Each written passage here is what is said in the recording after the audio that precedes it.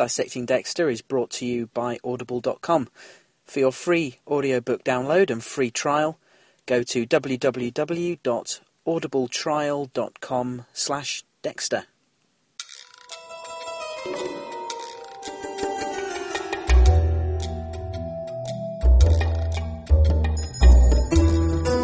Hello there, good people, and welcome back to Dissecting Dexter. I'm Gareth Watkins, your host, coming to you from the mobile studio deep in the heart of rural North Yorkshire, England, where there's a tractor going past straight away, spraying the fields. Good thing I've got the windows shut, or I'll get choked out by whatever it is they're spraying the field with. Such are the perils of recording from the countryside. So, how are you all? I was about to say it's been a couple of weeks since I spoke to you, but of course it hasn't, because I felt compelled to put something out there last week. There was so much on my mind from the last episode, and just my general thoughts on the state of the season, that I just felt that I had to record and get something out there to share all that with you, for what it was worth. Since I recorded that, I have had my rather large birthday that I alluded to not so long ago. I hit 40 this week, and well, it's a bit strange. I'm sure there's a lot of you listening who have experienced that birthday yourselves. I don't know how you guys felt about it. For me, it was kind of strange. It is a big number. It is a milestone, whichever way you cut it.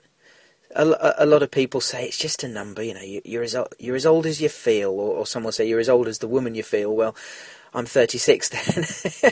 But seriously, no, it's kind of strange, because you do sort of look back on the decade gone by and think about what you've achieved in those 10 years, and I think I've done all right. What have I done? I've got married, had 2 children. I achieved one of my life's ambitions of going on safari to Africa, which was phenomenal. And I've got 2 podcasts going, so yeah, it's been an interesting decade, one way or another. Shares of ups and downs. Got made redundant. That was a tough one, but bounced back, and I've been in this job now for it'll be 5 years come January. So you try not to look back in that regard, but it's an interesting time. I've kind of felt a little bit sentimental, a little bit melancholy perhaps, but the milestone was made all the easier by best part of 4 days of celebrations in one form or another. I was treated to a very nice party at the weekend with friends and family.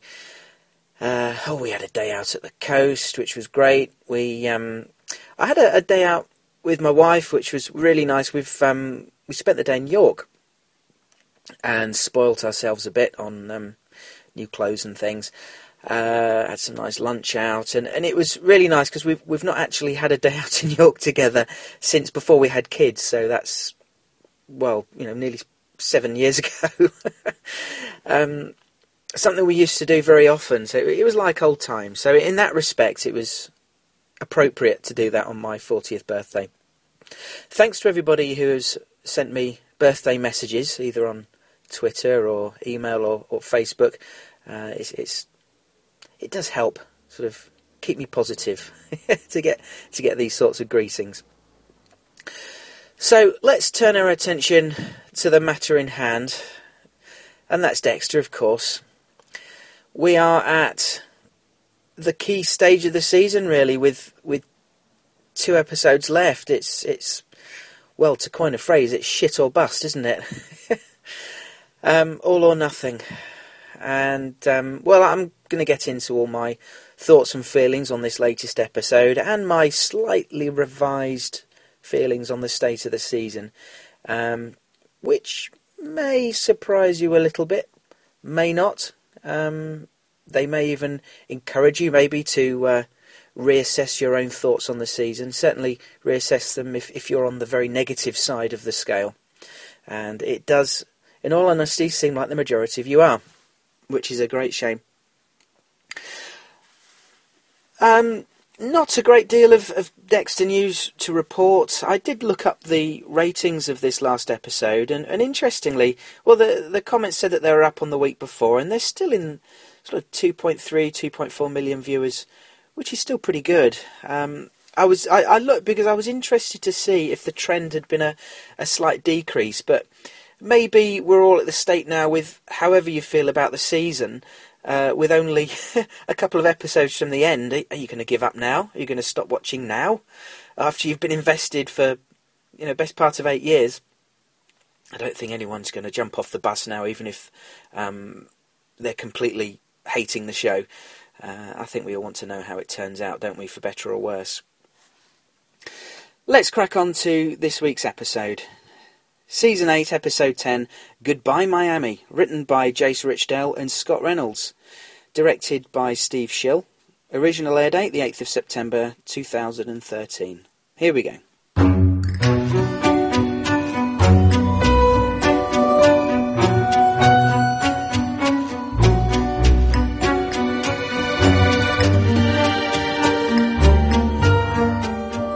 Like I admitted last week, my relationship with the show has become somewhat strained.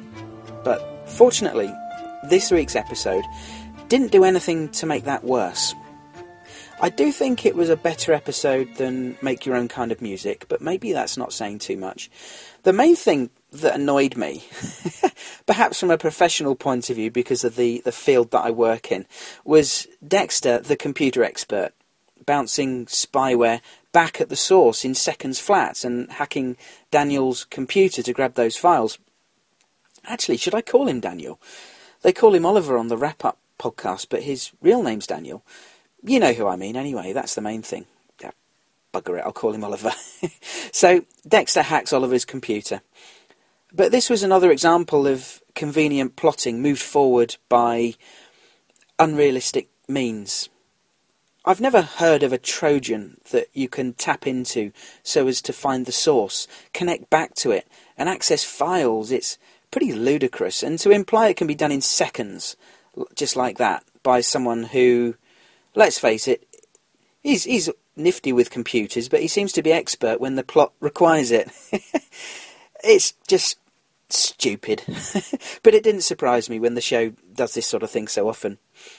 So, we didn't say goodbye to Miami, but we did say goodbye to Dr. Vogel, who bowed out in bloody fashion. Her character was quite unrecognisable this episode.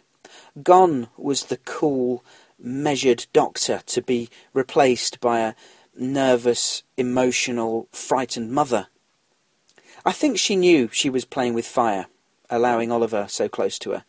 But at the same time, she'd had all these feelings coming back from when Oliver killed his brother and they put him in an asylum. The guilt, the sense of loss, those maternal feelings. She transformed very quickly, and it's surprising how frightened she was this week, remembering how she didn't even flinch when Dexter stuck a curtain pole through Yates's back, cool as the proverbial cucumber. I have to say, I found her transformation quite believable, and Charlotte Rampling did a really good job. Some will no doubt blame the writers and say, who is this person? Is she the same character? And, okay, yes, the writers have written her this way, but like I've talked about before, how love can make us do stupid things, how a beautiful woman can turn men into dribbling wrecks who'll throw themselves under a bus just to get to third base. Same with Vogel. Her maternal instinct, which I'm sure any mother can empathise with, not to mention her sense of guilt, it very quickly broke down her cool and calm facade. The wobbly teacup thing was cliché, shaking with nerves, but you can well understand it, given the circumstances. And if you accept her quick transformation into this vulnerable, frightened mother, rather than the cool psycho whisperer we've been used to.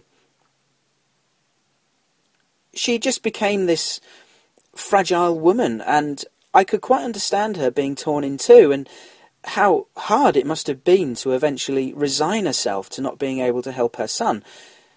he was too far gone. Dexter was able to adopt the code because he was so young, but to try and help Oliver when he's probably into his 30s, would you think? And well established as a killer, beyond help, I'd say. Although he did seem genuine about wanting some degree of relationship with his mother. At least it was important for him that he put her in a situation where she could choose him over someone else, in this case Dexter. And the shaky teacup was a bit of a tell. As Oliver said, he's used to seeing frightened people and he knows the signs.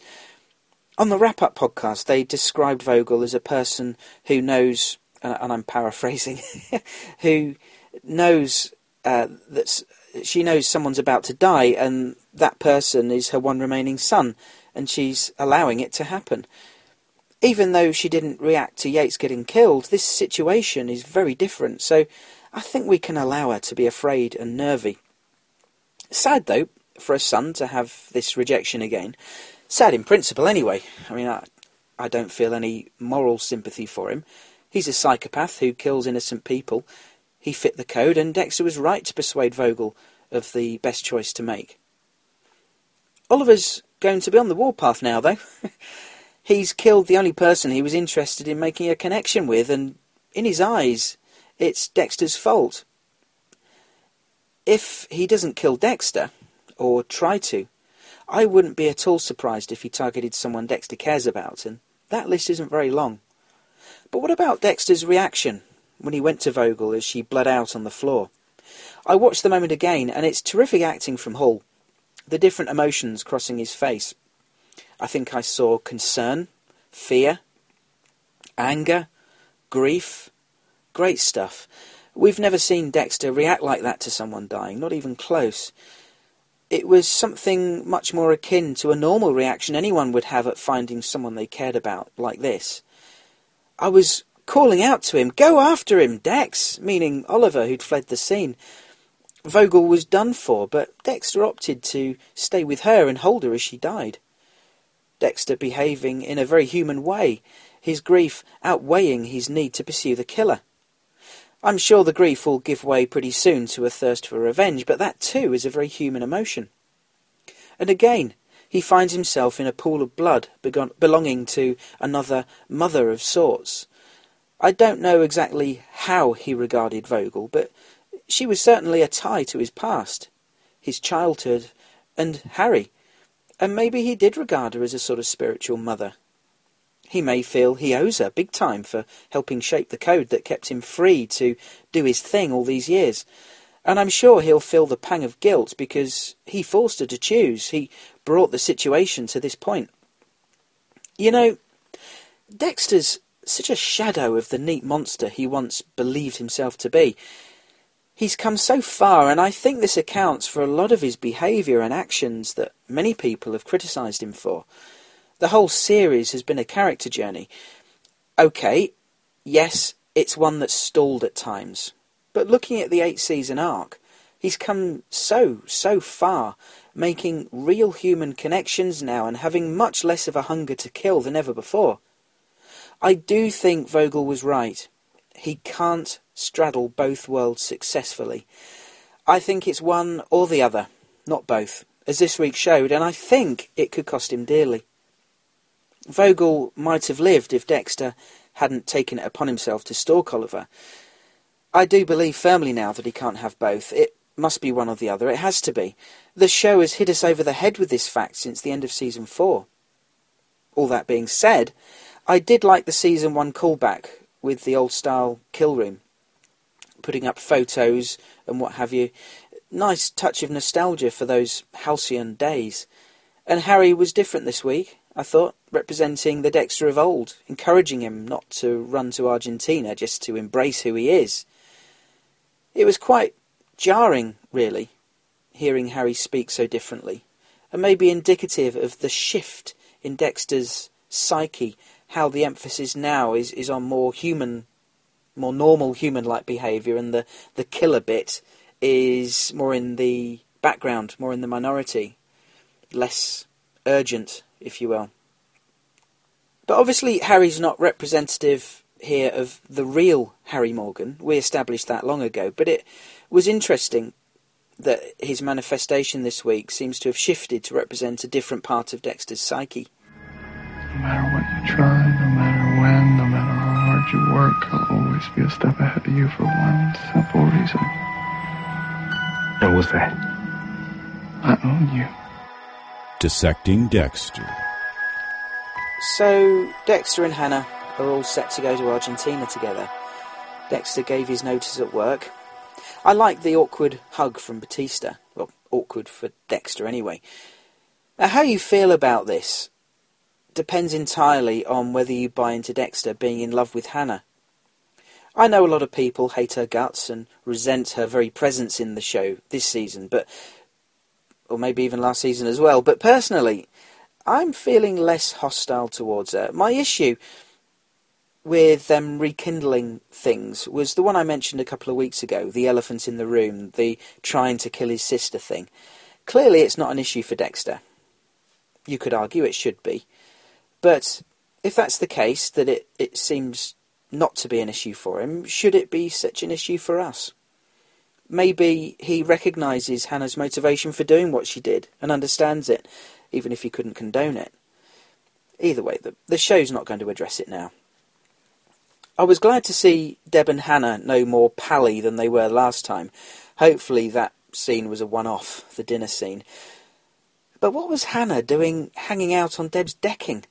Her face, a recognisable, attractive face, the sort of face certainly a man is going to remember.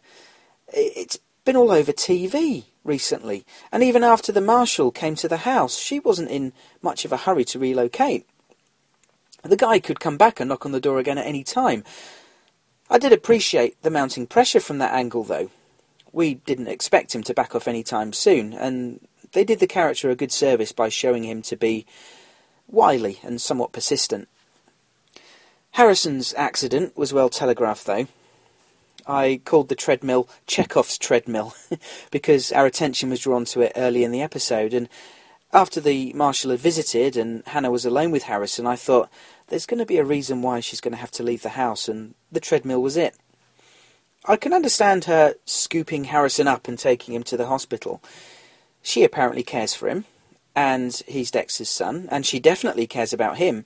She wasn't going to leave him to bleed, so it made sense she'd seek medical attention for him. But for a killer who's historically shown herself to be wily, intelligent, resourceful and devious, she again displayed a lack of brain power when she went to the hospital with no disguise of any kind and didn't wear her hair differently or anything, and no thought for the forms she'd have to fill in. Signing Deb's name was obviously done in haste, but she's probably dropped dead right in it. And did she really need to take him to hospital at all? I mean, he'd only cut his chin. I mean, under normal circumstances, you would take your child to the hospital, but given the circumstances, seriously? You got the police looking for you, the marshals looking for you, you're a wanted fugitive. Given everything, it's not worth the risk, is it? So, very dodgy decision by Hannah, really, and a complete lack of foresight, really. And where's a sense of self-preservation gone, when in the past, self-preservation has been the thing that's driven her to kill? And I've not even mentioned the terrible acting by by the boy who plays Harrison. That whole sequence falling off the treadmill was just so obviously fake. Although the fall itself looked quite fun, and the blood effects on his chin were very realistic. The way he just kept repeating "ow, ow, ow," just not good. I mean, it's good to cut child actors a little bit of slack, but couldn't they have coaxed a slightly better performance out of him? Yeah, just not good. So, let's look at Deb, whose life continued to get better, just as it seems like she's hit a big bump in the road when Dexter drops his bombshell that he's planning to bail. And she's thinking he's always been a rock, she's never had to be without him, how will she manage if he goes? But I think she realises and understands, helped by his comment, that actually she might be better off without him. and the bad stuff that he brings. Back as a detective, she'll be less compromised without her serial killer brother still in town. So as she's warming up to the idea of being a detective again, thinking maybe she might not be so badly off if Dexter leaves town, there's the potential of a rekindled relationship with Quinn. Now he's put an end to Quimmy. The two of them are somewhat different now, since they were last together. Deb especially, while he never wanted to break up with her in the first place, quite the opposite. Oh, but I have to say, the scene when they had their kiss, they didn't go light on the cheese, did they? The dialogue, like something from a soap opera. "Oh, my love, it was all my fault. Oh, darling, I still have feelings for you." Okay, I'm exaggerating a little, but I'm not a million miles off the mark with my ridicule. I know it was meant to be a romantic moment, but it just felt cheesy. And the music in the background, I don't want to knock Daniel Licht, because he's done great work over the years with the soundtrack for the show. But seriously, this wasn't too good. At least, it just emphasised and drew attention to the cheesiness of the scene. I didn't think we wanted. I still have feelings for you, stupid. That didn't change. I wasn't sure that I saw a future for us. About now? I don't know. I mean, I used to feel like something was holding me back. But now I just... It's a shame, because I don't mind these two getting back together. It'll help Deb move on from Dexter leaving at the very least. So, there is always a big but, and as things are actually looking quite good for Deb, Hannah, the spanner, goes to the hospital and uses her name on that bloody form. Just when Deb's told the marshal that she's not seen anything from Hannah for ages, he knows Harrison is with her, and then suddenly Hannah shows up with Harrison using Deb as a fake name. That marshal now knows Deb was lying. All he has to do is go back to Batista and show what he's got, and Deb's in deep shit before she's even started her first day back. It could all fall down around her ears very fast. If not going to Batista, the marshal has enough to proceed with further investigations. He surely has no personal axe to grind. He'll use whatever powers he has to pursue this officially, you'd think. Clearly, this is all set up to make sure that any planned departure from Miami is not going to go smoothly, and could in fact need to be very hasty and clandestine, maybe on board the Slice of Life. It may end up that Dexter's revealed publicly not as a serial killer, but as harbouring a wanted fugitive, making it rather hard to ever return home. This wasn't a terrible episode for me. And, as I alluded to in the intro, my current thoughts may surprise some of you and may disappoint some of you, and, it is just an opinion. And, we're not always going to agree with each other all the time. I know there's plenty of bad feelings still out there, and this week definitely doesn't vindicate the slower and disappointing season, but in terms of shaping the conclusion of the show, I think it served its purpose. The stakes are getting very high now, with Deb, the marshal, and now a very pissed off brain surgeon who could well pull out all the stops now to screw with Dexter in a very unpleasant way. I'm understating that, of course. Oliver has nothing to lose now, nothing to live for. His only glimmer of light was that he could establish something with his mother. She would give him the positive reaction he was looking for. He didn't want a code per se, but he saw how she was helping Dexter be free to kill, and he wanted something similar. But he lost it. She sided against him in the end, and it cost her life, and it cost him the only glimmer of hope he had left. A wounded animal, as they say, is the most dangerous, and this all helped me to feel a genuine sense of mounting tension this week. Some of you, I know, feel very differently, and like I said, I'm not letting the show off the hook. Don't think that for a minute. But as things stand, I'll take whatever positivity I can. As a viewer and long-term fan, I need to hold on to what I can to make sure I enjoy these last couple of episodes. If we keep bashing and bashing it, I, for one, am not going to enjoy what we have left. I don't see how I can. I got to this point with Lost, and it's a reasonable comparison because it was another show that we had really high hopes for its final season, and it ended up disappointing a large proportion of the audience, especially the series finale itself. And some would argue that precisely 50% of the final season of Lost was just total bollocks and a waste of time.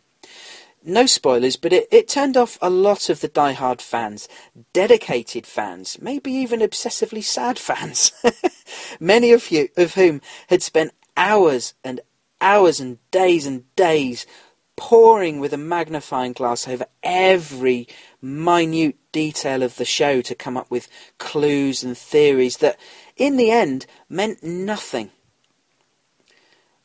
Obviously, we don't spend quite that amount of time on Dexter, and it's not a show that lends itself to scrutiny in that same way. But I discussed this situation with Lost on the early Waste of Time podcasts. You might want to go back and have a listen, because I did have some fun with that. But in the end, I just had to kind of throw my hands up in surrender, in resignation, and accept that the season was not what we'd been expecting. I could either keep complaining and bashing the negatives, or just sit back, let these things slide, within reason, and try to focus on the positives, and just be entertained as best I could. And I'm at that point here now with Dexter. The season has definitely not been what we were expecting or hoping for. I'll say it again, whether we like it or not, this is the story the writers wanted to tell, for better or worse. And I know some of you don't buy that. But it's true. I believe it's true. I mean, it's not like they canvassed us before they started writing to see what we wanted to happen this season, so that then we could turn around and say quite fairly, oh God, they completely ignored us and did something else. But for me, there have been good moments this season, mostly earlier on, I'll grant you, but it's not been a total stinker. I'm seriously running the risk of getting no enjoyment from these last couple of episodes if I keep letting this negativity pile up on top of me. So I'm taking a step back. I'm not taking it personally. And I'm not saying anyone else is taking it personally. This is just me, just my opinion. I've accepted that this season is not the one I'd been hoping for. It's not got the tone that I wanted for. It's not got the action and jeopardy that I'd been wanting for. It's not so far given me the tension I'd wanted, even though I did feel it a bit this week. It is late in the day. But I really need to get some enjoyment out of the last 2 hours of this show I love. And I'm sure I'll still feel that they dropped the ball this season, that it could have been out and out Dexter in jeopardy, facing the mother of all nemesis, and just an emotional roller coaster ride. That would have been nice. I'm not going to mention Breaking Bad. I'll leave that for you guys in the feedback. But I'm sure whatever the finale holds, we'll look back at the end and say that as a whole the season was pretty lacklustre and disappointing. But I really have to do what I can to gain some greater enjoyment from what we have left. I know it shouldn't be up to me to do the work. The show should do this on its own. But clearly, this is where I'm at. Of course, I'm just one person. As I say, this is one opinion. I know some of you have totally run out of patience with it, and you're perfectly entitled to feel that way. This is just what I've got to do to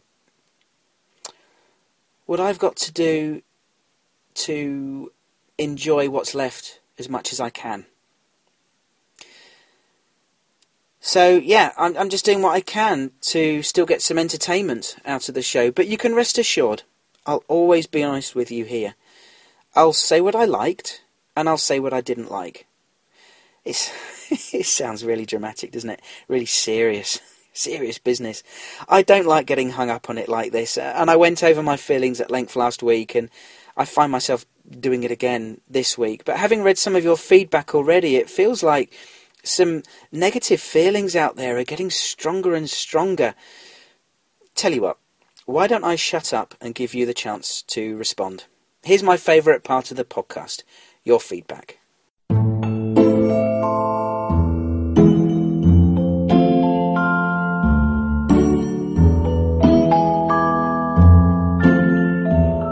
Listener feedback.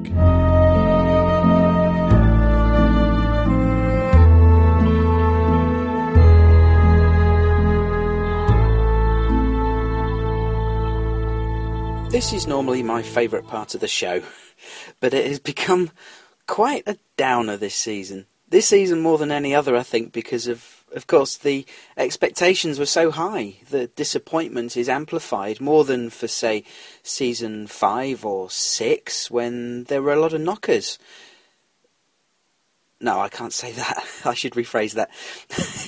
Knockers is British slang for breasts. No, seasons 5 and 6 had their fair share of negatives, but we knew neither of those were going to be the final season, so there wasn't the same pressure or expectation.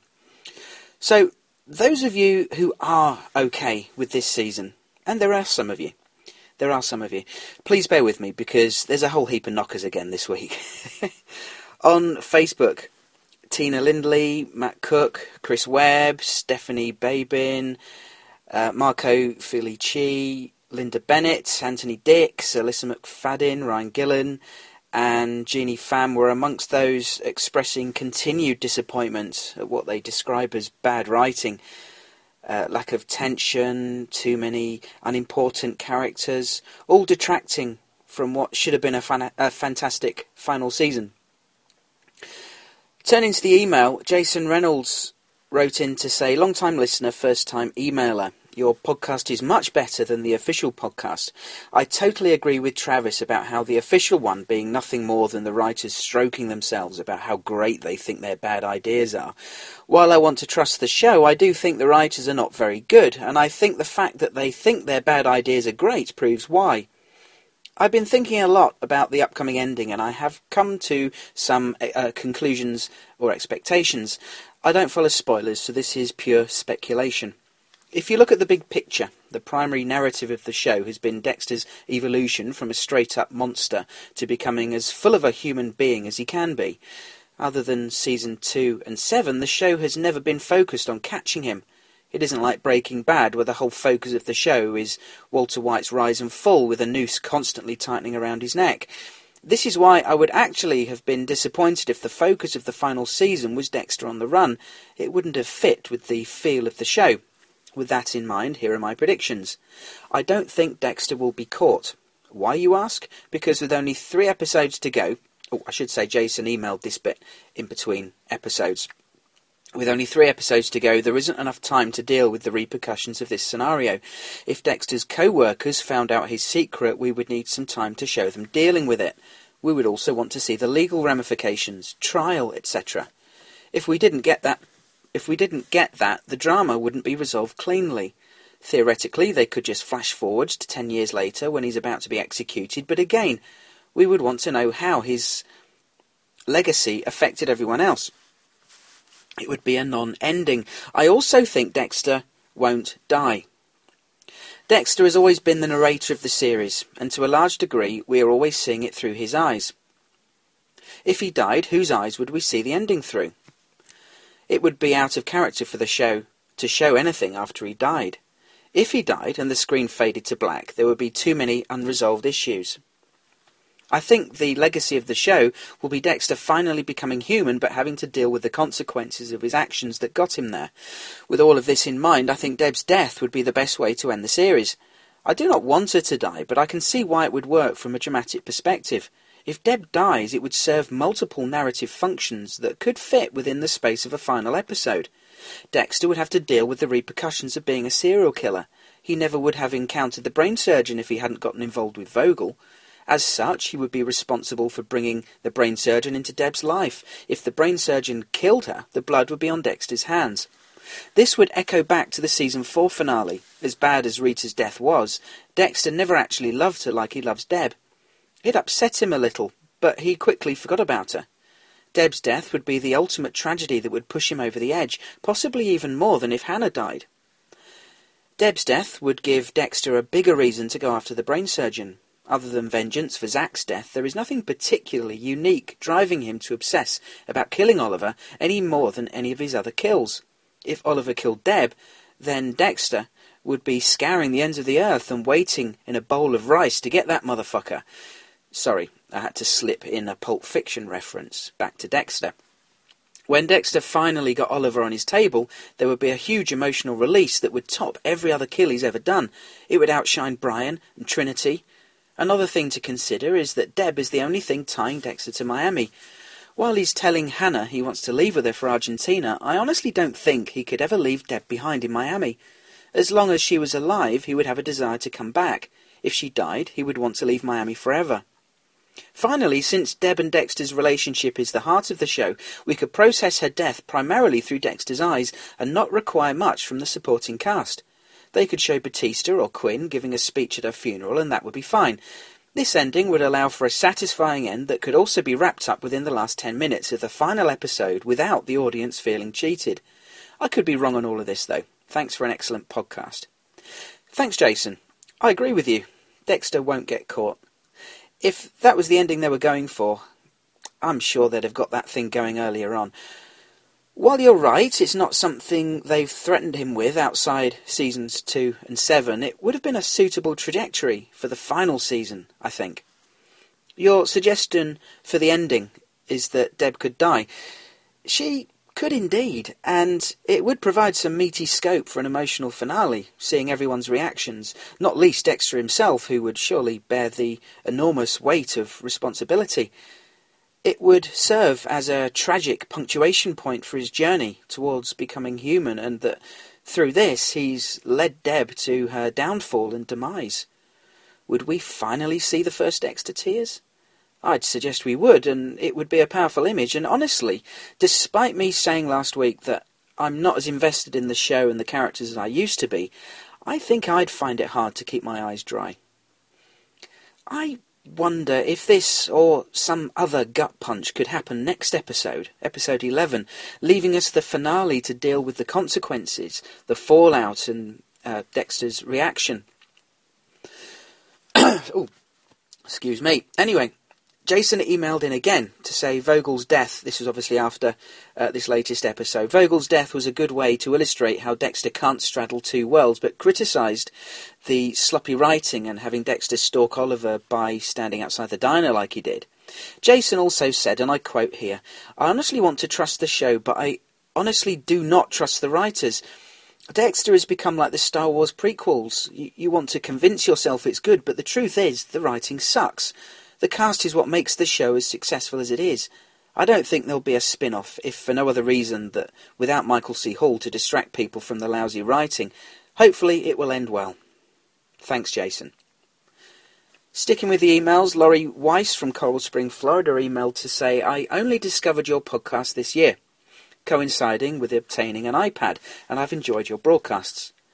I'm surprised at the high level of scrutiny regarding the direction of the series you and your listeners emote each week. I'm a big Dexter fan from day one. I'm also accepting that the story is for entertainment. I've been entertained. That is all I expect from the show, the writers, the cast, and producers.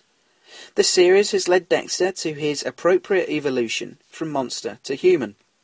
It's the story of Pinocchio, a puppet made of wood, with no heart, no feeling, becoming flesh, with all the weaknesses that with all the weakness that transformation embodies. All of Dexter's missteps and mistakes this season make sense. He has changed, even if his fans don't want him to. As Dr. Vogel pointed out, it is hard to straddle both worlds, that of a psychopath and that of an empath. Dexter's arrogance, another very human trait, refuses to accept his lack of control. This is his undoing. However, the show concludes, I will be grateful for its 8 years of fantastic entertainment. I will wear my blood-slide earrings, my Dexter t-shirt, and proudly adhere my faux cheek cut dripping with fake blood." Thanks, Laurie. I'm not sure any or many are arguing that Dexter's journey hasn't been organic and plausible. He's been criticised for the mistakes he's made, but to me, they're plausible too, although things like his shoddy fieldcraft, such as when he was trying to stalk Oliver Saxon, that's bad writing. The character of Dexter is too experienced to stalk someone in such an such an amateurish way. But the overall story has been Dexter's personal journey, and this season has been another chapter in that. I tried to address the character development this season through the podcasts to account for some of his questionable decisions, and for the most part, to me, they fit with his becoming human and allowing his emotions to have more control over him. I've talked a lot about why I believe so many are disappointed this year, and how it's a non-stop, tense, action-packed season is clearly not what the writers were ever going for. That was their creative decision, rightly or wrongly, but if anyone, like you, Laurie, is being nicely entertained by this season, then that's really good. Genuinely, really good. Thanks again for the email. We go to the voicemails now, and here's Tom in Poland. Hey Gareth, it's Tom from Poland. I'm just gonna drop in this quick disgruntled recording of mine. This was just downright mediocre. I almost didn't care at all for what was happening in this episode. Even in the end, I feel like this was horribly written. And Hannah going to the emergency room, just wow, that was so bad. And how the hell did Harrison cut himself so bad on that thing in the first place? It's depressing how disappointing this season is. Anyway, thanks for the podcast. Bye. Thanks, Tom. I think we need to get you some beers so you can get drunk and forget about all your Dexter depression. Actually, I think you'd be in good company. I'm sure a lot of you are feeling the same way and could do with a few beers to get over it. Over to the emails now. Jacob Newman writes to say, I didn't think that this was a bad episode. The ending was shocking and surprising. I thought that Charlotte Rampling's acting was very good, and I'm sorry to see that Dr. Vogel won't be around for the final 2 episodes. The character of Daniel Vogel was fleshed out, and he was made to be a formidable foe for Dexter. Ominous overtones are present, with Harry warning Dexter and trying to keep him focused on Daniel Vogel. I like what they did with Deb, and I wanted to get back together with Quinn. But the episode lacked zip, and I think that the writers have taken all of the tension out with sloppy writing. And it's like all of the air has been let out of a balloon. Thanks, Jacob. Jacob also spoke about Hannah and how he thinks it was sloppy writing to have her go into the hospital like that, given her intelligence and survival instinct established last season. But that's a wonderful analogy, Jacob, like the air has been let out of a balloon. That sums up what happened to me this season. I enjoyed those early episodes with Deb's downward spiral and the tension it was creating between her and Dexter. And her semi-confession scene with Quinn, that was great stuff. But they let the air out of the balloon, and now we are where we are. Hey Gareth, it's Chris from Georgia again, calling for Dexter, Season 8, Episode 10, Goodbye, Miami. Well, I'll get right in on it here. This episode felt like it was of two minds. Half the episode felt like it was meandering and didn't really know where it was going, and the other half felt like it was laser-focused on some sort of ending. The half that didn't know where it was going? How about Quinn/Jamie and Deborah? That felt so telegraphed. Who didn't see them getting back together again? Who didn't see him getting rid of Jamie? We all saw this coming. It was not a surprise, and it didn't feel very impactful. Then you've got Masuka and his daughter. They only had one scene. One scene. Which, I know Masuka's never been the star of the show, but we really felt like this season he was going to get a good arc. He was going to have some solid screen time. At least it was set up that way in the first couple episodes, but now he's just a one-scene wonder, and it's disappointing. But if we're going to talk about disappointing, Batista. Batista was a wonderful character on the show. I really like the guy, and now he's sidelined to sitting in his office and being in, 1 or 2 scenes. He's doing nothing. It's like they blew his last season storyline last season. His whole quitting the force, buying a restaurant, that felt like his final arc, and I feel like it's already happened. And now he's just sitting around waiting for the show to end, which is kind of how I feel about Matthews, too. His big arc was last season with LaGuerta. Now he's doing nothing, which is even more ironic because I believe that this is his first season being promoted to, series regular, which makes no sense because he's not been in, 3 scenes the whole season. I don't get that at all. Anyway, on to the storylines that are actually the focus of this episode and actually tried to move forward. The Dexter/Hannah/Deborah/Vogel /Daniel/Oliver storyline, which is really 2 storylines. You've got the Hannah and the Marshall storyline, which it's happening, I guess. I can't say I'm that invested in the Marshal, nor does he really appear to be that intelligent. He's just kind of lucking into finding out things. It doesn't really feel like it's going anywhere. I do say that it feels like it might be what takes down Dexter, which is disappointing because I feel like I got into this show because it was a show about a serial killer, and now it feels more like a show about a serial killer who's in love, or a show about a guy who's in love with a serial killer, which would be Hannah.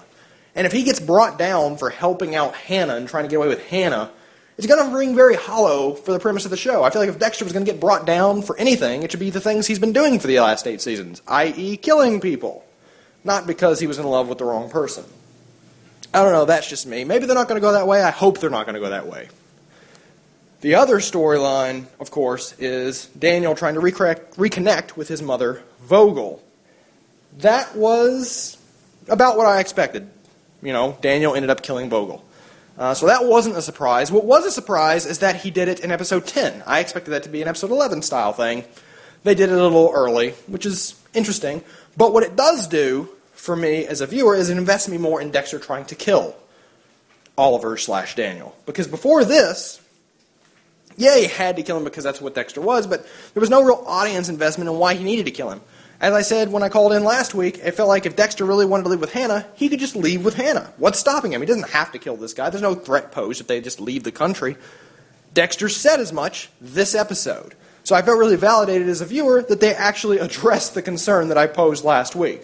That Dexter could leave if he wanted to, but that he can't leave this undone. And because now Vogel is dead, it gives him a real revenge/investment in killing Oliver and puts me on the, yeah, let's strap him to a table and stab a knife through his chest, and I really want to see this happening team.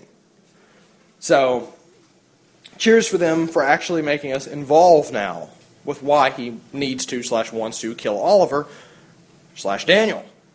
However, I still don't feel like this is enough. I mean, Vogel, yes, was a spiritual mother, but she was a new character for this season. We're not as invested in his relationship with her. I think if we really want to see Dexter ramp up, let's have Oliver kill Hannah. Dexter's in love with Hannah, obviously extremely close to his heart. We kill off her, or Oliver kills off her. You're talking about a tense, final, climactic, final kill for Dexter. You're not going to get much better than that. That's going to add all kinds of tension and a real urgency to his desire to kill Oliver that he just doesn't have right now, even though Vogel is dead. And it'll also, if it's done next episode, free up the final episode to feel more like classic Dexter. No more Hannah-Dexter duo family stuff. More like classic Dexter on his own, stalking for a kill. The biggest kill of his career, if you will. Going after the guy that killed the woman he loved. Could it be bigger? Sure, they could kill off Deb. Do I think they're going to kill off Deb? No, I don't. I think she's either going to survive the season or at the very least survive until the final episode. I don't think they're going to blow her like that, but who knows? I guess it's possible. But either way, I think Candace should go and ramp up the stakes. Finally, I want to leave you with the idea that I, like many viewers, have been watching concurrently the final seasons of Dexter and Breaking Bad, and I can't help but compare the two because they're both attempting to end very large, very loved series and build tension, and I think Breaking Bad is doing it a lot better than Dexter's doing it right now, which is disappointing for Dexter, not for Breaking Bad fans. For Breaking Bad fans, it's everything we hoped for, and I think the finale is going to be masterful. Dexter hasn't necessarily been the final season we'd all hoped for, but I still hold out hope that the finale is going to be masterful, because if one thing Dexter can do right, as Season 6 proved, despite all the maligning it got, Dexter knows how to stick a landing. It knows how to have a finale that packs a punch. And I'm hoping that's what's going to happen this season. It's been a little underwhelming for most people. Maybe in time, when viewed as a block, it'll improve, as many of the past seasons, for at least myself, have. But I think if nothing else, the finale is going to stick the landing and really stick a knife in our gut and really make us hopefully cheer. So I'm just going to keep chanting, trust the show, trust the show, trust the show. I think I need to make a recording of that and just start playing it. Because I do trust the show. It has been a little underwhelming, but come on, they're not going to let us down here at the last, home stretch, are they? It's a question, and it's a comment. Anyway, love the show, Gareth. You're doing a masterful job. Travis did a wonderful job filling in. I can't wait to hear what both you have to say and other people in the audience have to say, am I in the minority here? Am I in the majority? What do other people think? Do other people worry about the ending? Are they as confident, as I am? I don't know. I guess we'll find out. Cheers, mate. Talk to you next week. Thanks, Chris. Good thoughts there. You're certainly not alone in still having high hopes of a powerful finale. It is a show that has a pretty good track record of giving us a decent twist in finales. You mentioned Season 6, which I don't think was the best finale by any means, but did have a good final speech at the kill table from Dexter, and then, of course, the out-of-the-blue shock of Deb's discovery to make it unforgettable. It would be an irony if what brought Dexter down was nothing to do with being a serial killer, but something completely different. And like I said to Jason a few minutes ago, it seems too late in the day for him to be exposed as a serial killer now. Over to the emails, and Alex Mounsey writes, and so, after an episode of ambivalence and waffling, of weak conviction and dumb decisions, the once confident and level-headed Dr. Evelyn Vogel was first reduced to a puddle, and then ingloriously died in one. For a doctor who studies brains, it's a sad and ironic thing that she couldn't put her own to good use in her final days. Saxon was sending her the wrong bits in those jars. If you ask me, should have sent logic cores. As the creator of two progeny, Vogel was forced to choose between the spiritual or the literal, but got stuck playing the middle. It was death by indecision. While I can see a sort of tragedy for the character, I can't help but laugh and laugh and laugh. Why? Because what goes for the creator of Dexter, the character, can just as easily apply to the creators of Dexter, the show. The lack of focus, the lack of commitment, the indecision is everywhere you look this season. It's a narrative flailing. Deborah's mad at Dexter, but then she isn't. And then she's there to protect Dexter and Harrison from Hannah, and then she's not. Batista was motivated by Maria's death to return to the Force, and now is reduced to dopey office management so he can promote a character which barely exists. Masuka has a Masukette, and nothing comes of it. Quinn doggedly hunts for Zach Hamilton, and then doesn't. Saxon threatens Mummy with brain parts, and then just wants to reconnect with Mummy before then killing Mummy. As for our main character, Dexter wanted to fight for his life in Miami last season, but now wants to run off and live life as a fugitive in this one. He realises he can never trust Hannah, but then decides he can. He can't live without Deb, but then wants to run off with Hannah to Argentina. Argentina, Argentina, a word now in a take-a-shot list along with psychopath and family. Even his reasons for needing to kill Saxon are shifting, nebulous and indecipherable. And this with a character that has internal monologues and a ghost dad to spell it out for us. But it's bigger than just this season now, isn't it? It's the whole series. As Vogel has had 2 sons this episode, the creators have almost 2 Dexters. Pre- and post-bathtub, if you like. In the first half of the run, we got a character that's warped and intrinsically flawed. When we get inside his head, it feels like a wonderfully sick and twisted indulgence, at times creepy and unsettling, at other times darkly funny. In the second half, we've got tortured vigilante hero Dexter, a dash of melodrama here, a sprinkle of horror there, but mainly spectacle, wish fulfillment and power fantasy, to hell with the consequences of which there are none. It's like they took the Dark Defender element of Dexter seriously without realising that it was supposed to be satire. So here we are, in the final stretch, stuck with the bizarre attempt to reconcile the entire series into one package. It's as if the creators are now trying to fuse the 2 Dexters together with Seth Brundle's telepods from Cronenberg's The Fly. And now they have no idea what to do with, and no control over their monstrous, fetishised creation as it turns on them and us. The tools that once helped us get into the head of this alien creature, such as the voiceover and internalised father figure, are now like weird, vestigial limbs that never fell off, and we're painfully reminded why most shows, as a rule, don't use them. Plot points and character traits morph and shift and disappear wildly as the writers obsess over making Dexter happy, no matter what before the oh-so-sad, oh-so-shocking ending we're no longer invested enough to care about arrives. Trust the show, I've heard you say. Why? Why should I trust these people? They don't seem to trust us, or our intelligence, or our memory, or our taste. How can you trust someone that has contempt for you and the material they present to you? If there's one thing I know consistently about this show, it's that no matter how good the setup, they, at best, disappoint in execution. At worst, they do what they're doing now and execute in the wrong direction entirely. Trusting the creators of Dexter would be like Charlie Brown trusting Lucy with a football. In the face of this, I regret to inform you that I've officially gone full hate watch. The only character on this show I'm left rooting for is Deborah's bloodthirsty treadmill, and I hope it murders the entire cast in an orgy of blood and cardio. May the Biscayne Bay flow red and the shredded viscera of all principals, supportings and extras be swallowed by the Gulf Stream. May heads roll from Haley to Orlando. May everyone in the Dexterverse suffer and die. Death to Miami Metro, death to metaphorical Argentina. Fucking hell. Thanks, Alex. Wow, that's some strong stuff right there. And I hope I did your email justice in my reading. And I sympathise with your pain. I guess that means I'm not a psychopath, so that's some relief. Firstly, you knocked the show for what happened with Vogel. I did talk about this during my review, that I found the shift in Vogel's character believable, bearing in mind that she's only just found out her son was still alive, and he's a cold, twisted serial killer who's been mailing her brain cores for weeks in order to get her attention.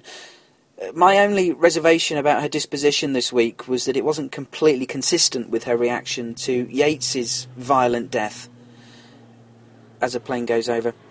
How calm she was about it. Such a violent moment would rattle anyone, but she didn't even flinch. And then this week she was reduced to spilling tea and stammering in nervous anxiety. In my own head, I can account for it, I think. And I tried to put my argument across in the review. Of course, it's your prerogative whether you agree with it or not. But of course your case for the prosecution doesn't end there, and you list other inconsistencies that I find it harder to argue with, and you really list many of the plot points that have had so many calling out bad writing this year. You bring up a very interesting point about the two Dexters, pre and post bathtub, and you're right. It was a watershed moment for the show, and also the point at which, lest we forget, former showrunner Clyde Phillips left to go and spend more time on the East Coast with his family and new projects. Season 5 then saw Chip Johansson in charge before he departed after one season to be replaced by Scott Bark. We've not had a consistent showrunner for such a length of time, and you can rightly argue the show has never been the same since Phillips left, never been at the same standard. There have been two Dexters, in terms of both the character and the show. But the show needn't have been poorer post-Trinity. It didn't, did it? The character of Dexter embarked on a new chapter in his journey, and the show had to evolve with him. It was going to change, wasn't it? It was inevitable. But it didn't have to be poorer for it. OK, we had those couple of years, seasons 5 and 6, when they were treading water creatively. But once Deb discovered Dexter, they had an open goal, just begging for them to score, to make the show great again. And while it has had its great moments, the consistency hasn't been there. The clear sense of direction and all the other stuff you guys have been bringing up. I won't repeat them all. We are where we are now. I've said that phrase already today. And your opinion, while a very strongly worded and passionate one, is not unreasonable and is shared by many. Not all, though, I hasten to add. I am on the negative side, but not as far over as you are. I'm more... I don't know, sort of maybe halfway between where you are and the middle. Let's hear from someone else now. Maybe Sandra from Germany will be feeling happier this week. Thanks, Alex. My heart is still pounding. What a great episode, super exciting cliffhanger. This is the way you do a finale of a TV show. You're confused.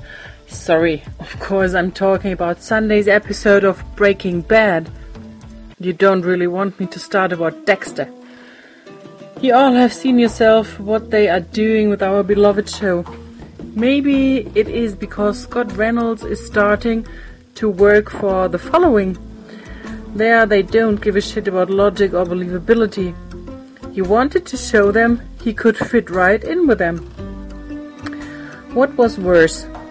The reverse Trojan trick in 20 seconds? The treadmill accident? Hannah still not caring about disguising herself? A serial killer that wants to escape with a wanted woman, but first has to put his condo on the market and quit his job? Huh? This season did not need any new characters. No Vogel, no brain surgeon, no Elway. They had it all there to satisfy us. Why not bring Dexter down with a conflicted Baptista going through La Guetta stuff? Let Quinn help him bring Masuka in by checking on Dexter's work. So much potential, all gone to waste. Enough nagging. Just wanted to let you know that alcohol did not help with this episode. When I start ironing while watching Dexter, something is wrong. Oh, bugger. So much for someone getting on the happy bus. Nice bait and switch, though. Although I knew you were talking about Breaking Bad. You can't fool me. Funny reference to the following, though. That show makes this season of Dexter look bloody awesome. It's also funny how we're all coming up with good alternative ideas for this season and questioning why we needed all these new characters and a new big bad. You're right, Sandra. They did already have the ingredients for a compelling final season with the characters they had. They had a wonderful shock ending from last year that opened the door to a great Dexter in Jeopardy storyline. The walls closing in on him, if they'd gone that way. Evidently, that was never the conclusion they had in mind, but it would have made for a more consistently tense final season without us being expected to get invested in new characters or bringing in a new big bad at the end. Although, maybe the Dexter finally meeting his match thing would have been appropriate, but they could have done it better. And all that said, I have to say the Vogel storyline I did find quite interesting earlier on, delving into Dexter's past and the creation of the code. Thanks, Sandra. Always nice to hear from you. Hi Gareth, Ian from Bristol here, providing feedback on Dexter Series 8, Episode 10. So, here we are at Episode 10, traditionally the Dexter episode which really ramps up the excitement and leads into the finale. To be honest, I must have fallen asleep during this episode, as I can hardly remember what happened. In fact, I'll probably have to quickly rewatch it again to find anything to speak about. It was interesting watching Vogel choosing between Daniel and Dexter. It was obviously a difficult decision, and I think it was believable that she tended towards whichever person she was currently with. So, when she was with Daniel, she believed that he could be helped. But when she saw Dexter, she saw that Daniel had perhaps gone too far. I can understand Daniel's hatred of her. After all, he was shipped off to a mental asylum and forgotten about. That would destroy any normal person, but he was already a psychopath. I've just read the etymology, if that's the correct word, of the name Daniel, and the Hebrew meaning refers to judgment of God. Perhaps this is some reflection of what Vogel has done to both Daniel and Dexter. Perhaps Daniel is the judgment on her. Also, the Hebrew Daniel survived 2 death sentences, one a fiery furnace, and the second one entering the lion's den. Well, it sounds like he's already survived the fire at the asylum, so is Dexter the lion's den? Let's wait and see. I must admit it came as no surprise that Daniel would kill Vogel. I'm just disappointed that it was done with so little style. I would have expected something a lot more expressive than a simple slash across the neck. But Dexter's response was interesting. It was a very human response, and a million miles away from how he would have responded in Series 1. So we had another bit of technological bullcrap, as Dexter logs into Daniel's computer via the Trojan. Dexter would make a great security consultant. He manages to just guess people's passwords at will. The storyline, the federal marshal hunting down Hannah, has started to bring a threat to Dexter's world, but as soon as Harrison was told off for playing on the treadmill, I naturally assumed that he would hurt himself later in the episode. Perhaps I've watched too many TV dramas to be surprised anymore by writing like this. As soon as Hannah had to fill out the form at the hospital, I knew the game was up and the marshal would be on the case. It looks like the federal marshal will be able to implicate Dexter and Debs in hiding Hannah, and I wonder if the newfound romance between Debs and Quinn will also drag Quinn into this too. I don't understand why this thread wasn't brought up earlier in the series. As I said in my last feedback, in my opinion there just haven't been enough credible threats to Dexter this season. The story pacing has been very lumpy, Previous seasons have slowly built up the pressure on Dexter, but this season just doesn't have the same finesse as previous seasons. It's good to see that they're really fleshing out the characters of Masuka and his daughter. They had at least 10 seconds of airtime this week. Fantastic. That's sarcasm, by the way. And so in final analysis, in my opinion, this was yet again another poor episode in what is remaining a very poor season. In fact, my highlight of the entire episode was the opening credits and music. And that still delights me every time I see it. Gareth, I don't want to sound too depressed about this show. It's still one of the best things on TV. But this season is such a massive disappointment. From your podcast contributors, I've heard of at least half a dozen different storylines which would have made good endings to the show, and I can't quite believe that the show writers have chosen this particular story. I've reached the point where I just want the show to end now. As always, Gareth, thanks for the podcast, and I look forward to the remaining few. Bye-bye.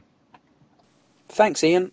Well measured and reasoned comments there, but what a state of affairs when the opening titles are the highlight of the episode for you. That was interesting about the name Daniel and how he survives 2 death sentences, one of them fire. Interesting indeed. Will Daniel Vogel survive the season, maybe? Now there's a prospect. I think maybe we're all presuming that he'll be on the kill table in the end, or by the end. Yeah, interesting one. Interesting notion.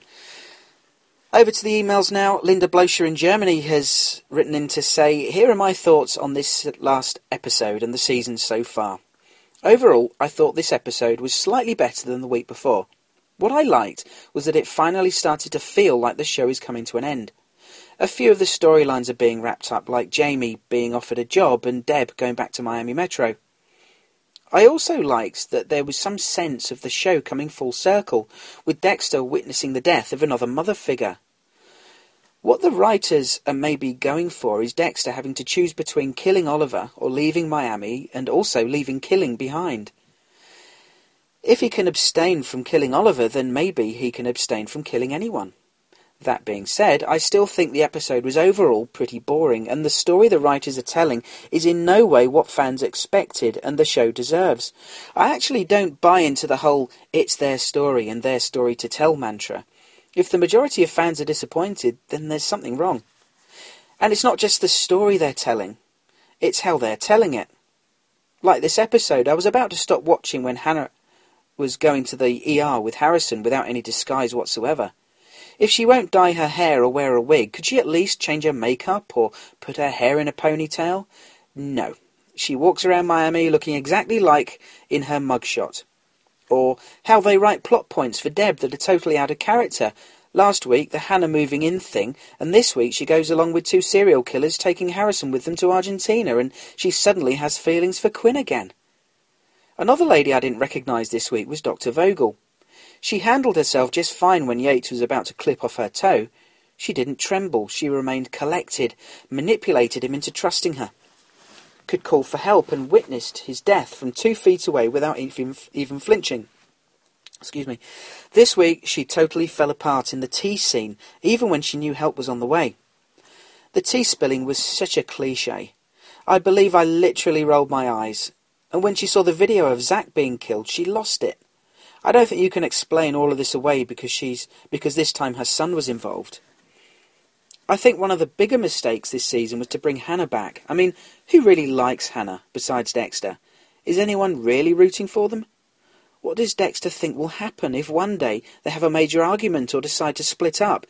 Does he think Harrison and he will ever be safe with Hannah? A few episodes back, Harry mentioned something to Dexter about him having feelings now that are stronger than his need to kill, meaning his feelings for Hannah. I have to say, this bothers me too, no end. All I could think was, what about Harrison? What about Deb? What about even Asta, Cody and Rita? I would have much preferred if the writers would have figured out a way for Dexter to become fully human that would have involved his love for them, and not this unsympathetic semi-psychopath who tried to kill his sister. I have two theories left for this season. Number 1 is pretty out there. What if Zach would have had an identical twin that was a psychopath too, and in order for them both being taught the code, they both posed as Zach for Dex and Vogel, then the creepier one of them would still be alive. I base this on the personality transplant that happened to Zach between Dress Code and Are We There Yet? I know, it doesn't make much sense, but what does these days? The other one involves the drop of blood on Dexter's neck, about 6 minutes 45 seconds into dress code.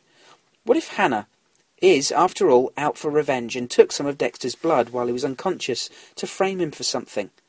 It would be kind of ironic if falsely planted blood evidence was ultimately Dexter's downfall. Thank you again for all your hard work. I have to say that this season, being the disappointment that it is so far, your podcast has been the one thing that has kept me somewhat invested and thinking about the show. Thank you. Thank you, Linda. Thanks very much. I have to disagree with you, though, about it being their story to tell. It is their show, and we are just fans, although the fans are important, and I'm sure the writers want everyone to like what they do. But personally, and again, this is just my opinion, I do respect the fact that this is their story to tell the way they want to tell it. The only caveat is that it's up to us, the audience, whether we like it or not, whether we buy into what they're showing us. It's our prerogative to complain if we don't like it, and that's what we're doing here. There is the question of living up to audience expectation, though. Our expectations and our hopes are our own, but we've only got these because of what's been presented to us on screen before, and the writers are responsible for that. So there is a counter-argument to be made. So I do take your point, Linda. And I do agree with you that if the majority of the audience is left disappointed, then they've got something wrong. They chose badly as to the creative direction for the season. You bring up plenty of other good points, and I can try to play devil's advocate, but I'd only be repeating things that I've said already, so I won't bore you with that. But you do mention a good one about the future for Hannah and Dexter. What if she gets pissed off with him? Most relationships have their rough patches, so what happens if Dexter upsets her somehow? Will she try to kill him? Are Dexter and Hannah completely safe with her? You could argue not. Your theory about a twin Zack is pretty out there, and I get the irony of what you're saying. But the other one is a bit more plausible. But it would hang on Hannah still having some secret agenda, some as yet unrevealed plan for revenge against Dexter, who is the man who turned on her last year and got her in this current situation of being an escaped prisoner, having to leave the country. It's something we talked about on the podcast a few weeks ago. Betrayal might be a possibility, but all her behaviour, even down to the questionable rushing Harrison to the hospital without a care for anyone recognising her, it all points to her being genuine for me. Your last point about this podcast, I was so happy to hear that I've been able to keep you going and keep you interested in the show. That's very flattering, but also a credit, I think, to all the listeners who send in great feedback each week and, of course, supplement my own thoughts. Hi Gareth, it's Ken from Pittsburgh. On a positive note, there was something resembling tension in this week's episode. If not weighed down by slapstick comedy, drama, and maybe some loose plot holes. The tension really comes down to the marshal closing in on Hannah, and Dexter has to kill Saxon before he and Hannah can escape Miami. And that's a good, basis for some tension. Where that falls apart, though, I feel like is in two places. The first is that the federal marshal chasing Hannah, isn't exactly the most threatening character this show has ever seen. Lundy really kind of struck a chord because there was something cold and efficient about him, but he just kind of seems like a friendly guy, kind of just blundering his way through this case. When he shows up to Deborah's and says, "Oh, isn't it weird that Dexter is leaving right as Hannah was in town?" The way he asks, I'm not even sure if he's threatening Deborah, like, "Oh, isn't it weird, Deborah, that Dexter would be leaving?" Or if he's just kind of like, "Isn't it kind of weird? I don't know. Is it? Deb, help me out here." It's really hard to pinpoint whether or not this guy is a serious threat. With the 2 episodes left, I suppose he is. We have to accept that he's a threat, but I mean, and he's doing his job. That in itself makes him a threat. But as a character, he's not the most confident or efficient federal marshal that this final season could have thrown at us. And then the other point of tension is that Dexter has to kill Oliver Saxon before he leaves Miami. Or does he? I mean, yeah, he fits the code, but I mean, if there's anything Dexter should have learned by now, maybe it's that he doesn't always have to kill, or I don't know. Like, this whole episode, I felt like they were between his reasons. Like, Dexter's like, I have to do it because Dr. Vogel's in danger, and then Vogel's like, I'm not in danger, he doesn't want to kill me, I can help him. Then Dexter shows her a video of him killing somebody, and somehow then changes her mind. But if Dexter didn't freak Vogel out, Vogel maybe wouldn't have played her cards and showed Oliver that she betrayed him again, and Vogel probably would have lived through this episode if Dexter hadn't fought so hard against his rehabilitation, which is I'm not sure what your language barriers are here, but it's kind of a dick move on Dexter's part. He gave Zach Hamilton a chance, didn't he? And I mean, yes, Oliver's killed worse people, or he's killed more people, but I don't know, like, weren't Oliver's first 5 victims like Vogel's crazy serial killer people? Like, I don't know. But yeah, just like my having doubts about whether or not the Marshal is actually a threat, and questioning Dexter's decision to kill Saxon. It's just it weighs down the tension that I might be feeling otherwise if Dexter had clear reasons to go after him. And he's like never presented, good reason. I mean, like, here's a good reason you might want to kill Saxon. Like, okay, here's everybody who's been a victim aside from his girlfriend. Saxon's victims have been Vogel's patients. Deborah is a patient of Vogel's. I don't see why Dexter's not like, yeah, me, Hannah, and Harrison can skip Miami, but what if, what if he threatens Deborah? That seems like a great reason to kill him. If, I don't know. Okay, let's move on slightly to another thing that was weighing down the tension, which is just some weird bits here and there, like, Masuka's daughter is smoking pot. That's great, I guess. I don't know if that's supposed to be something we're laughing at, or I just don't know. It's like, what are the writers putting that in for? Like, is Masuka's final arc that he's kind of forced to be responsible, or I don't know. Okay, but I'll end this on a happier or more positive note since it's coming around 6 minutes right now. Hey everyone, just give Harrison a break. That's what I'd like to throw out there. Give Harrison a break. Treadmills are dangerous things for children. I certainly, at a younger age, have had. I had a bad accident with a treadmill. I didn't get stitches on my chin, but they're scary, and certainly, if Harrison's wound required stitches, Hannah couldn't have just,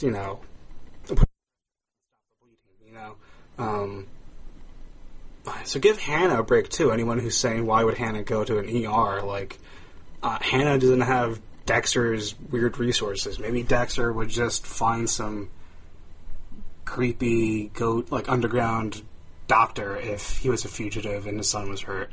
Like, but Hannah is like, Dexter's son is hurt.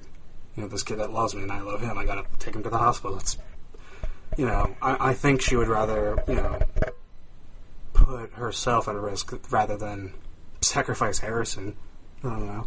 And, you know, if you want to give Harrison some, or, you know, it's the child actor, but, like, he's being directed, you know. Gareth, you have kids, I'm sure you know this, but, like, Harrison tumbles like that, he's not going to go ow, ow, ow.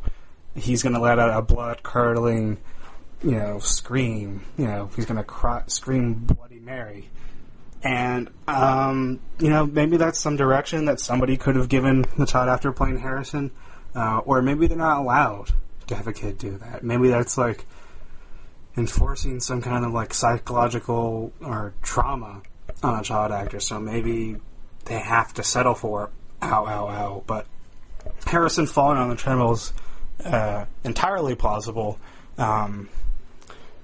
If not, maybe, like you said, foreshadowed by Chekhov's treadmill.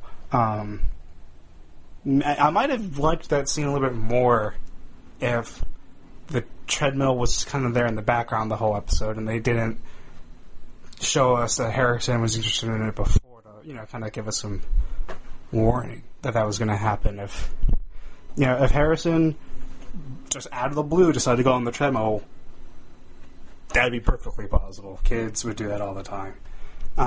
Anyways, okay, so I'm in like 8 minutes, so that's all I got, Gareth. I'll talk to you next week. Bye. Thanks, Ken. I had to trim that a little because there was some interference, some tapping sounds that drowned your voice a little bit. Sorry about that, but your point about the Marshal not being very threatening, I agree. The guy isn't projecting a mean, formidable, serious exterior, but he is a US Marshal, whatever his characteristics. He has certain lawful powers that could certainly... excuse me, sorry. And he could certainly call in assistance to help him get to Hannah. Now he knows that Deb and probably Dex were lying. So he does pose a serious threat, even if the man himself has a slightly genial personality, if genial is the right word. I don't think it is, but you know what I mean. Now, does Dexter need to kill Oliver Saxon? I would argue no, he doesn't. But now that he's arguably as close to human as he's ever been, he's being driven by very personal emotions, human emotions. He really could do with remembering how pursuing a dangerous man can lead to major personal loss, and leave this one alone and go quietly to Argentina. And who knows, maybe he does decide that in the next week, but suffers a tragedy anyway. I mean, we know Oliver's a loose cannon now, with absolutely nothing to lose, and perhaps a very strong vendetta to follow through on. It'll probably end in tears. I would just say that we don't know the full extent of Oliver's crimes. We know of his victims, as depicted during the timeline of this season, but he must be early 30s now, right? Thereabouts? The asylum fire, he was about 17, was it? Or 18, did they say? So what happened in between? Did he kill in that time? It would be naive to think not. I bet he did. But basically, I don't think his crimes are limited to what we've seen in the show this season. Thanks, Ken. An email now from Jerry Hopper, who says, well, 6 episodes have passed since I last sent in feedback, and I wish I could say that I was feeling more enthusiastic, but alas, I'm not. For the last several weeks, I've been trying to figure out exactly why I'm so unhappy about this season, and I finally figured it out. I should say that I have loved Dexter since Season 1, and I even liked Seasons 5 and 6. Every season, I've been very excited to watch the next episode and pleased with the writing. Season 6 was a little slow, but I still enjoyed it. I hate to compare Dexter to Breaking Bad, but as a fan of both shows, and this being the last season of both shows, I cannot help but to see the huge difference in writing quality. I was listening to the Breaking Bad podcast last week, and Vince Gilligan said that he and the writers love to get their characters into a corner and then find a way out that not only rings true, but surprises the audience. This is exactly what is wrong with Dexter this season. In past seasons, Dexter has been backed into many corners. Ice Truck Killer, Bay Harbor Butcher investigation, Rita's death, Deb walking in on Travis's murder. In all of those situations, the writers found a way for Dexter to get out of the impossible spot he was in, and it made for fantastic TV. What has been bugging me is why in the world they just dropped the ball on what should have been, or could have been, the deepest, darkest corner Dexter has ever been in. Deb killing LaGuerta was completely pointless if there were never going to be ramifications for Dexter. I mean, seriously, no one is questioning the fact that Dokes and LaGuerta both were looking a little too closely at Dexter and then are murdered. No one in the whole department has any doubts that she may have been onto something. I hate to say this, but I honestly wish they'd just let Deb shoot Dexter and ended the series last season. I honestly don't want to see him die, but this season is so terrible. We have all these new characters and we know that they're not going to be around long, so there is no drive to become invested in them. I couldn't help wondering, while watching the show this week, what the actors of the show must have thought about the writing this season. Surely they were not happy with this mediocre storyline. I'm just frustrated, and I hate to be such a downer, but what a waste. I'm not a TV writer, but I can envision a Season 8 that starts off immediately in the shipping container. Deb is hysterical and Dexter has to figure out how to fix his situation. There is so much opportunity for suspense and tension. I would much rather see Dexter in danger by a character we know and care about than the pointless brain surgeon. I guess I'll keep watching to see whether Dexter is killed by the brain surgeon or runs off to Argentina with Hannah, but I honestly don't care either way at this point. Thanks very much, Jerry. Some very good points there, not least your points about writing Dexter into a corner and coming up with an inventive way of him getting out of it. The whole LaGuerta thing was... well, it all happened off screen, didn't it, in between seasons, and tied up very neatly. I still wish Batista had stumbled across something in LaGuerta's stuff and found some evidence and documents and maybe that footage of Deb to lead him to start suspecting Dexter and maybe Deb as being involved. They never tire of finding ways to have Miami PD look stupid, do they? Surely Batista or Quinn, who of course had his own doubts about Dexter, surely one of them could have put the two together, Dokes and LaGuerta, and thought like you suggest, and it could have made for a very different final season.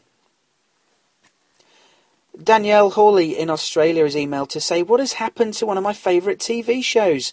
It has lost its way. Someone should bundle up all the little ill-fitting pieces in black plastic bags, take them out on the boat and toss them overboard. I can hardly believe that with the luxury of knowing you have 2 years to conclude a drama that you could get it so wrong.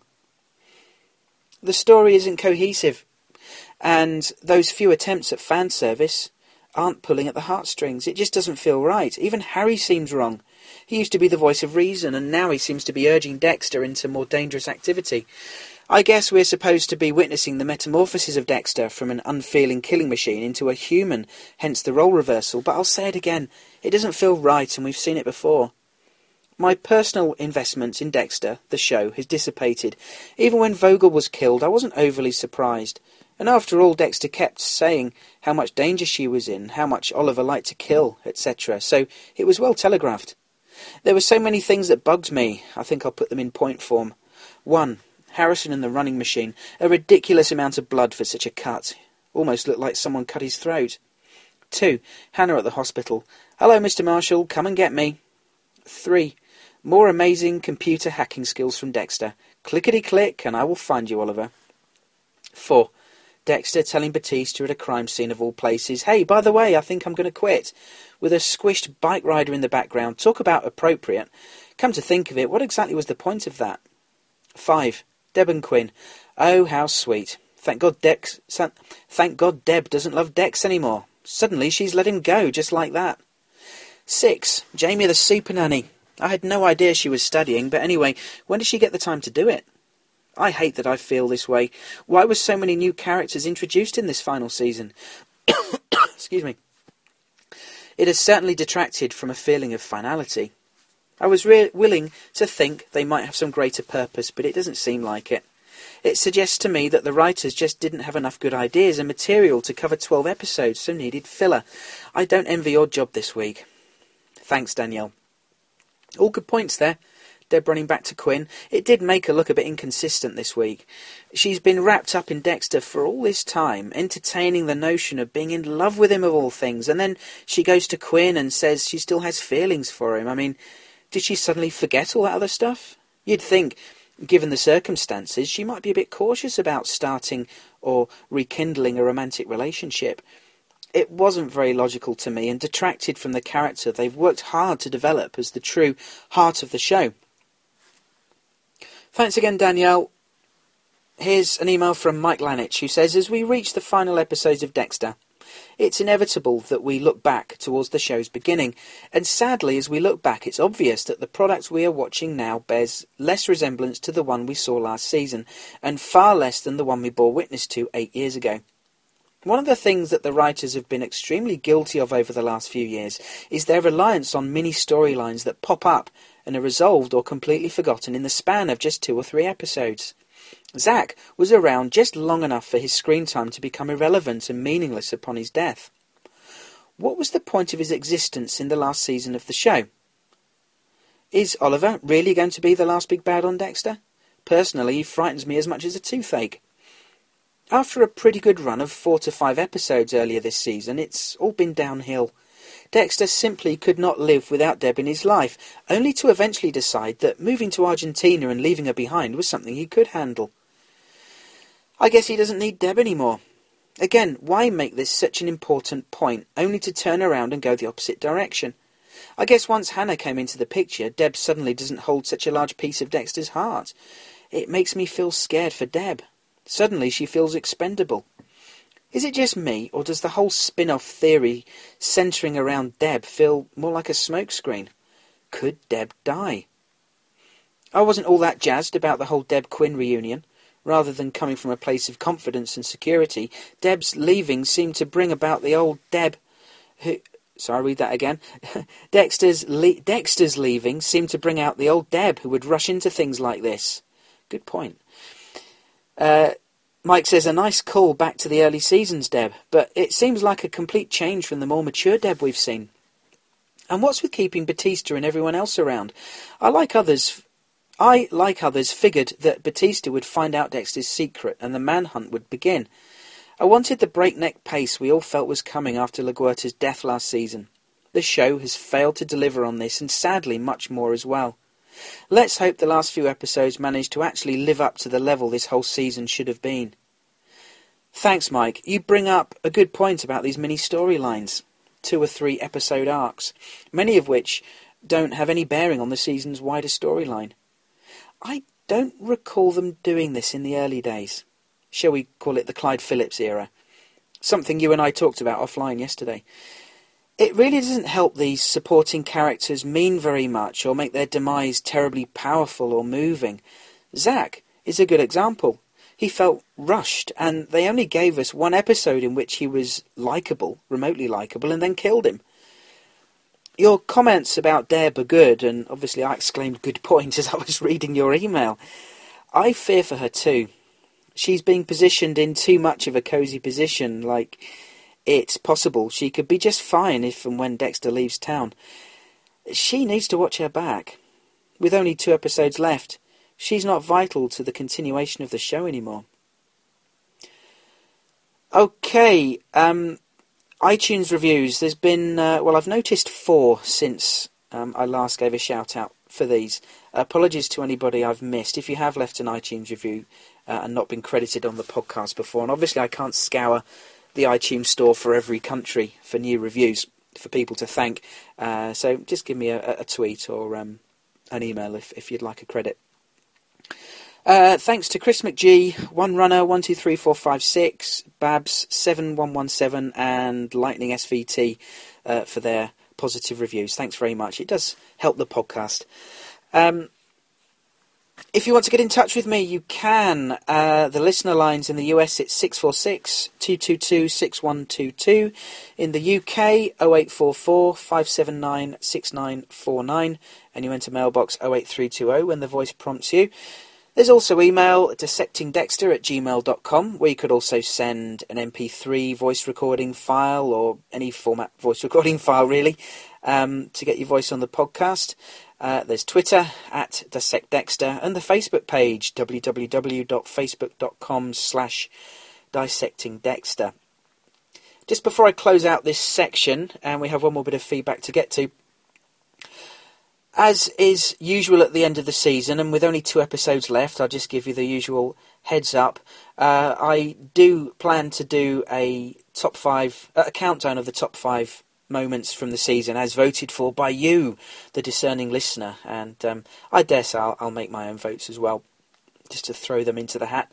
So start having a think now, and who knows, there are likely to be at least 1 or 2 candidates still to come in the last couple of episodes. So don't email me your list just yet. Wait till after the finale, of course. But start having a think now, maybe, about your favourite moments from the season so far, and rank them in order.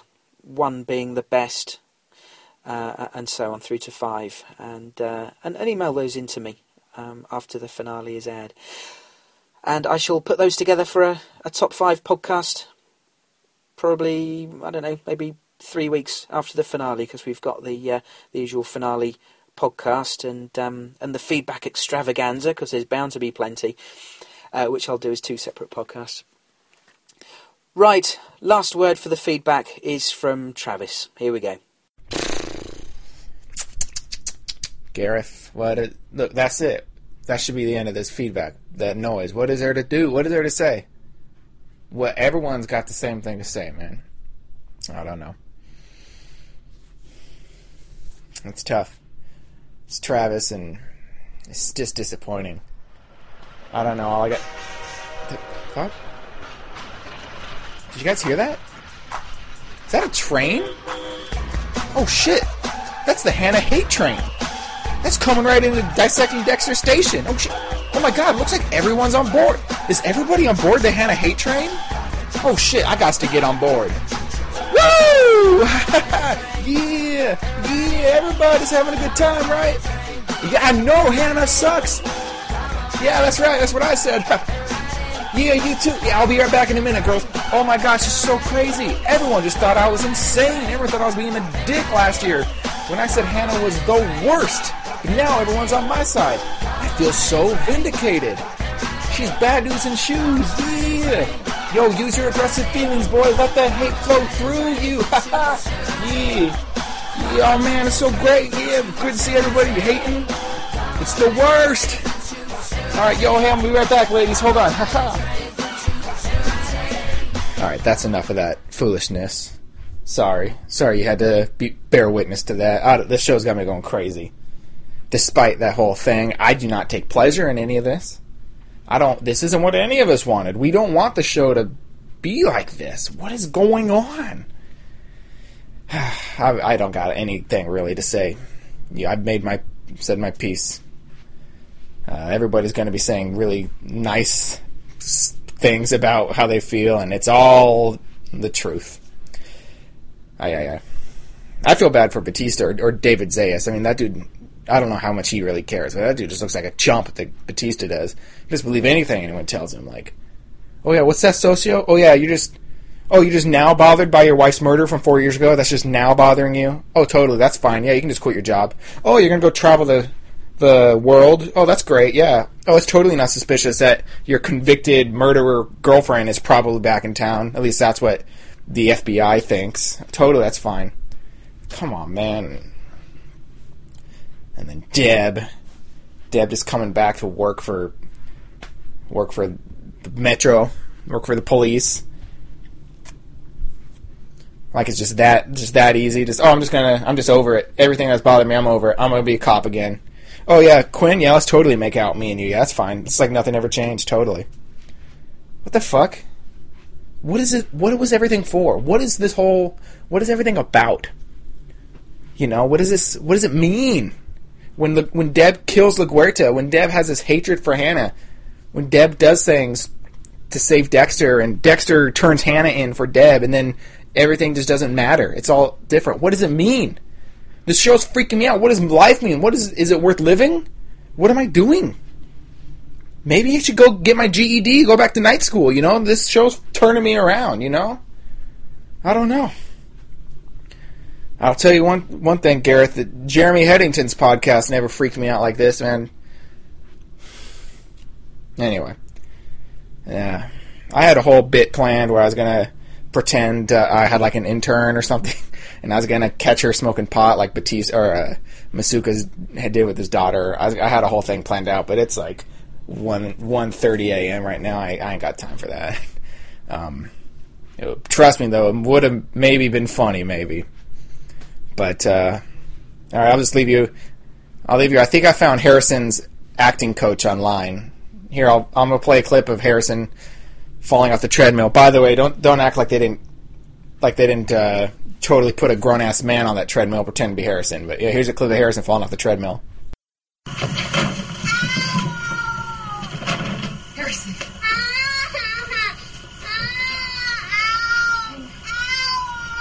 gonna be okay.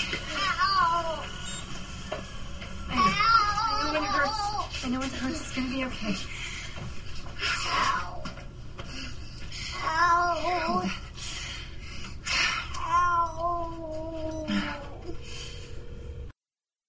And then here's a clip of that. Remember that YouTube clip of that lady stomping grapes and fall? I'm laughing just thinking about it. The lady who stomps the grapes and like falls off and hurts herself. Yeah, listen to her, and they're like the same. Arts and crafts. It's a lot of fun. A whole day. Stop. Oh, stop.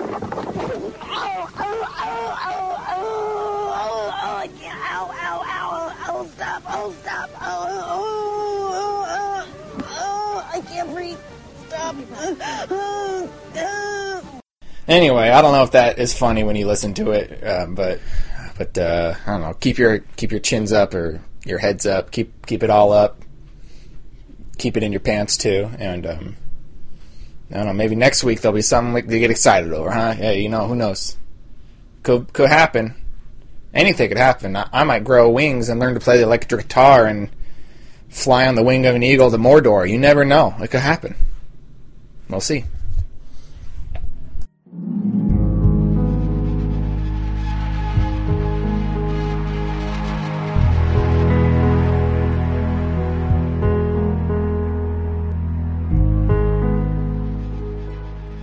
And so, as another podcast draws to a close, I feel quite saddened at where we all are with this. As I said, I'm not taking it personally, but wouldn't it have been great if these last few podcasts would have been a celebration of a fantastic season, capping off a wonderful series, not without its highs and lows. What show doesn't have its highs and lows? But wouldn't have that been more fun to have been looking back and thinking of how breathless we've been this season and on tenterhooks every week, not knowing what would happen, not knowing who would survive, who wouldn't. Do you know what I mean?